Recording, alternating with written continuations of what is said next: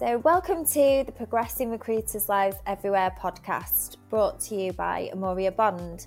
In each episode, we'll be exploring what life is like for those who work in recruitment, from the first weeks of the training to the life-changing success stories that can be achieved, all from the people who work in this industry every day.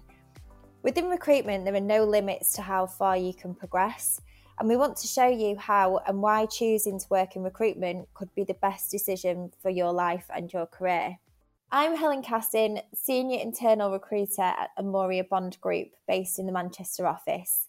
In this episode, I'm talking to Francesco. Everybody knows him by Franco in the office. He's recruitment consultant in renewable energy. Today, we'll be talking about the differences between sales and recruitment and how sales experience can help you to progress as a recruiter. So, hi, Franco. Hi, Helen. Hi, thank you for the introduction. Hi to everyone. So, as I said, my name is Francesco. I've lived in Italy most of my life, and I came back to UK about 5 years ago to boost my career. I'm relatively new at Amoria Bond. I started almost 6 months ago, and I've recently been promoted to recruitment consultant. That's my first promotion. I'm so happy about that. Hey, well done. Thank you. So, firstly, can you just tell us a little bit about yourself and your career path at Amoria Bond? Yes, for sure. So my passion has always been in sales. I've always done that, starting from a door-to-door in Milan, selling high-end, cleaning solutions, up to business selling equipment for coffee machines to hotels and restaurants. Then 5 years ago, I thought it was a time to boost my career. I moved back to the UK, where I started working in a dealership, selling cars, and then I moved selling soft furnitures. So yeah, my past has always been really into sales. Brilliant. So you've worked in sales before. So how do you feel that that's helped you to progress your career in recruitment? First of all, having worked in sales before and having that knowledge and that understanding of the sales process, first of all, helped me, I could say, to get the job in the first place in Amoria Bond. There are plenty of transferable skills. For example, the process of a sale, how to structure, how to break down a sale starting from the beginning to the end. Then there are some skills that you need to have to be a salesperson. It doesn't really matter what environment you are. Some of them can be like resilience, positive mindset, always looking for a positive side of what you deal on a regular base.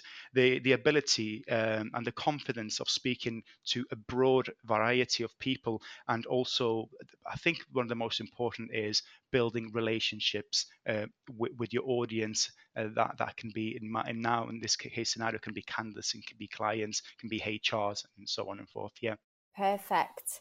So what aspects were new to you? So before joining Amoria Bond, as in what have you learned from Amoria Bond and also with our training that we provide?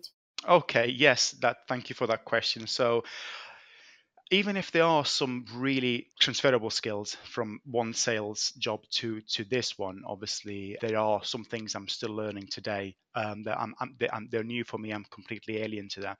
I would say three are the most important. First of all is going from a job where I was in the fields, on a pitch, to be in an office, in a formal office environment, sat in front of a screen, is something I'm still now trying to adapt to. The second I would say is the complexity of the process. Obviously, there are multiple layers of people involved in the decision, not only from the client side, but also from the candidate side. So, and due of that reason, there will be more points of failures. Just for giving you an example, when you sell soft furniture, when you sell a car, the only point of failure can be the customer that you might buy the car or not buy the car.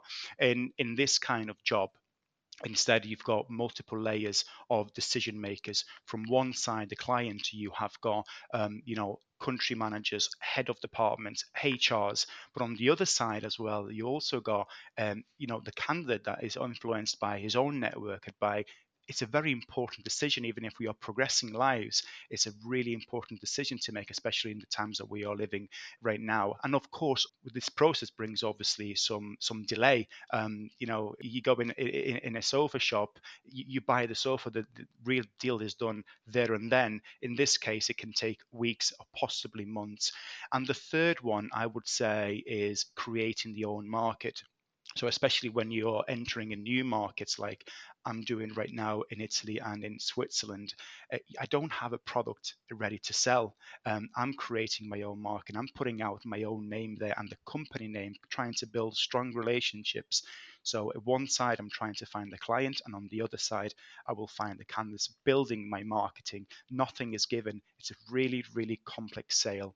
But what has helped me a lot during these months in Amoria Bond has been some great colleagues, very knowledgeable, very successful at what they do. A big thank you goes also to my line manager for supporting me with the training, one-to-ones, weekly reviews, monthly reviews. Meant a lot to me. And last but not least, I would say a big thank you also goes to the Amoria Bond online learning. It's incredible how many videos and how many books there are that you can actually learn from that. So yeah, that has helped me a lot. That's great. Thanks so much, Franco, for being part of the podcast. I've really enjoyed speaking to you today. My pleasure. Thank you so much. Take care.